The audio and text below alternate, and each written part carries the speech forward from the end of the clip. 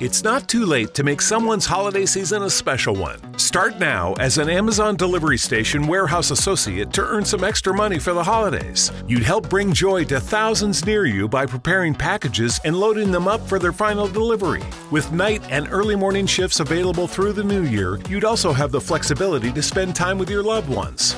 To start as a delivery station associate, go to amazon.com/holidaywork. Amazon is a proud equal opportunity employer.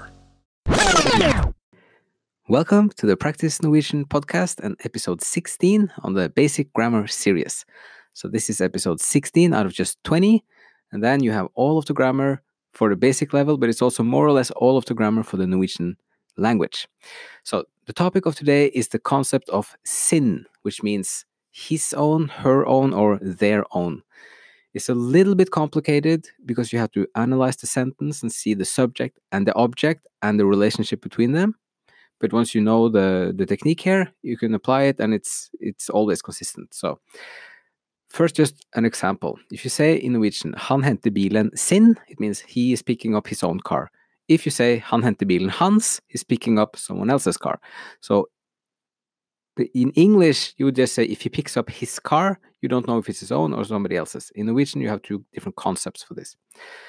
But then you also have to check who is the subject. So if the subject is a he or she or they, han, hun, eller de, and the object belongs to them, you would use the concept of sin.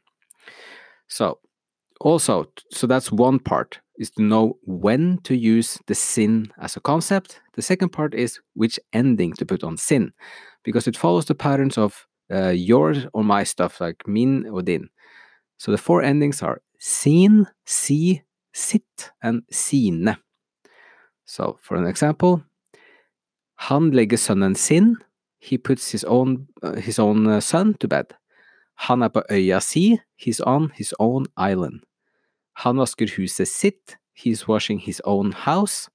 Han mister nøklene sine. He is losing his own keys. So now first, just for the ending part, and we're always going to use sin in the following example. So you can try to fill in the gap. If you say, hun henter jakka, and then the right version of sin. So you can see hun henter jakka. A means it's a female, and the female version is si. Yes, it's like me and de. Hun henter jakka si. And then, han tømmer glasset. He is emptying his own glass. Glasset is a neutral. Glasset, you write it glasset. That's a neutral. So then, han tømmer glasset sitt with a T. Double T at the end. Sitt. And then, hun fyller koppen. She is filling her own cup. Koppen, en means it's a male. So then the version of sin would be good. Hun fyller koppen sin. And then for the plurals, de henter jakkene. They are grabbing or fetching or picking up their own jackets. De henter jakkene sine. Good.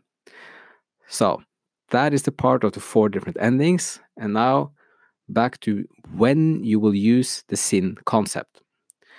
And to try to just state the rule here as succinct as possible, if the subject in the sentence is a third person, meaning if the subject is he or she or they, and the object of the sentence belong to them, you would use the sin concept.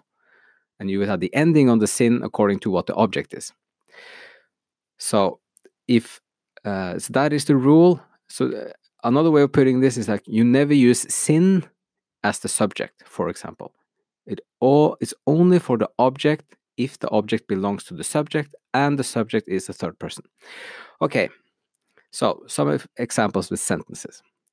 Han henter bilen. He picks up the car, and then which is his own. So his own car, then you have to say han henter bilen sin. Yes. And then he's picking up a friend's car instead. Han henter bilen hans. Because the friend's car doesn't belong to the subject, like he in the sentence. So then you do as we did before, putting hans for his. Like hans, hennes, deres is the normal possessives. So which you have to use when you don't, with the sin condition for sin doesn't apply. Okay, and now you have two major traps for when it feels like you should use sin, but you don't. And the first one is you just have to keep track of who is the subject. So, for example, han reiser på tur med kona, and then you want to say he's going on a trip with his own wife. Han reiser på tur med kona, si. Because kona, female, si, in this sentence, she belongs to the subject, he, therefore you have to use the sin concept. But the similar sentence is han, so he and his wife go on a trip. Han og kona, and then you have to use hans.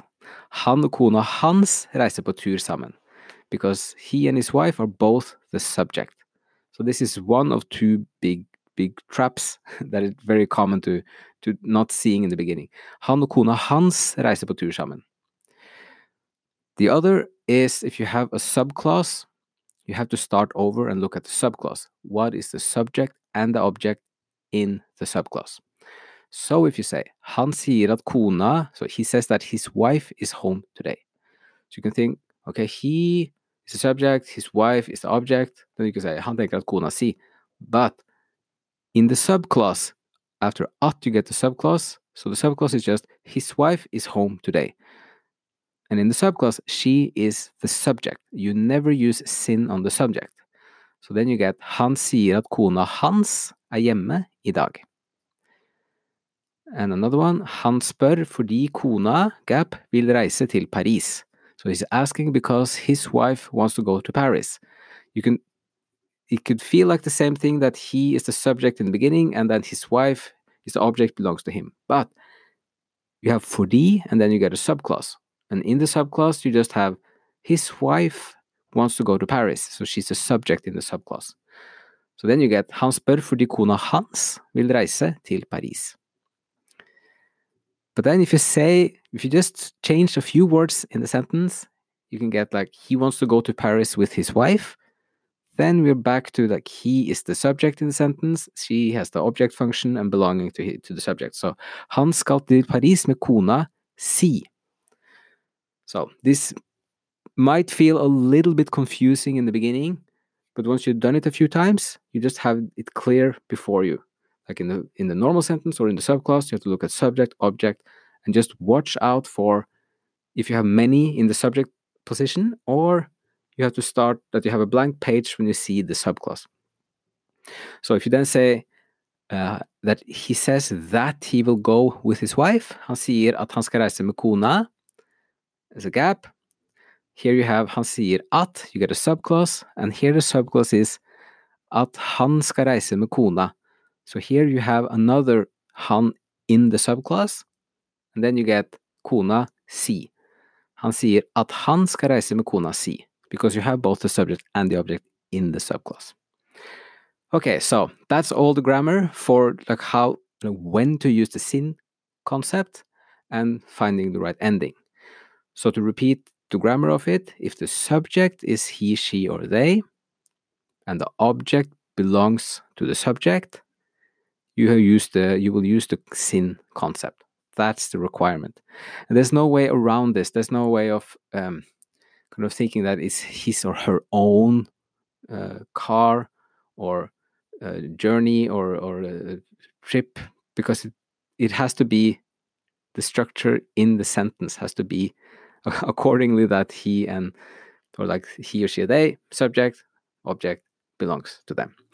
Okay, so now we're going to have at the end here a long sentence with 7 gaps, which is testing all the things we said now with the normal conditions, the subclause, and watch out for who is the subject.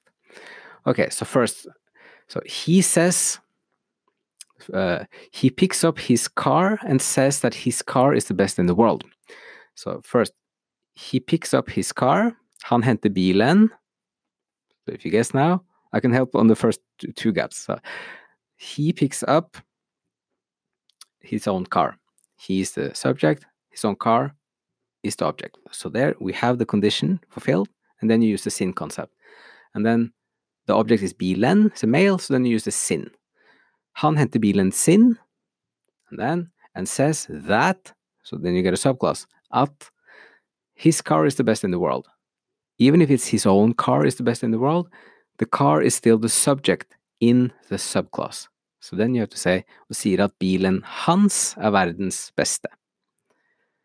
And next one, og at vennene, gap, er helt enige, and that his friends are fully agreeing. So if you see at, the subclause, his friends are agreeing. So then, vennene hans, because they are the subject. Vennene hans er helt enige. But when he asks his wife, men når han spør kona, and the gap, so when he asks, and then the wife, then he is the subject, the wife is the object, then you use the sin concept. Men når han spør kona si, sier hun at bilen, the gap, is much nicer than the car, than his car, the car belonging to him. So she says that, and then you have her car is nicer than his car. This is a bit of just like a comparison sentence, so you don't have really a subject and an object. There's no verb here that is saying that one thing is doing something with an object. So then you don't know what's the subject and object, but they're not the subject and object, and then you know you're not going to use the sin concept. So then just like, hun sier at bilen hennes er mye finere enn bilen hans. And the last part, og at hun liker bilen, gap, best, and that she likes her own car best. So you have og at, then you get a subclause, she likes her own car best. Now we're back to a clear, straightforward example. She likes her car, her own car. Hun liker bilen sin best. Okay, so it's a bit complicated grammar, and it takes a bit of training to do this a few times.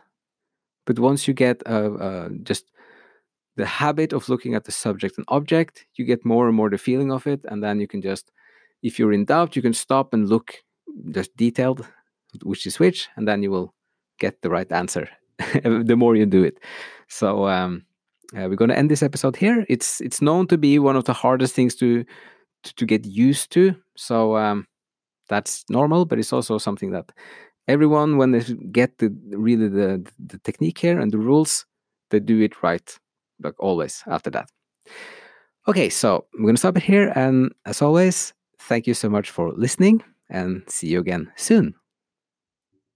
Now is the best time to start working at Amazon. They're offering sign-on bonuses up to $3,000 and hourly pay up to $22 per hour. You'll bring home a great weekly paycheck, and many jobs come with benefits that start on your first day. That's higher pay, sign-on bonuses, benefits day one. And you'll be part of a safe and inclusive workplace ranked among the best in the world. Go to amazon.com/apply to start your job search today. Amazon is proud to be an equal opportunity employer.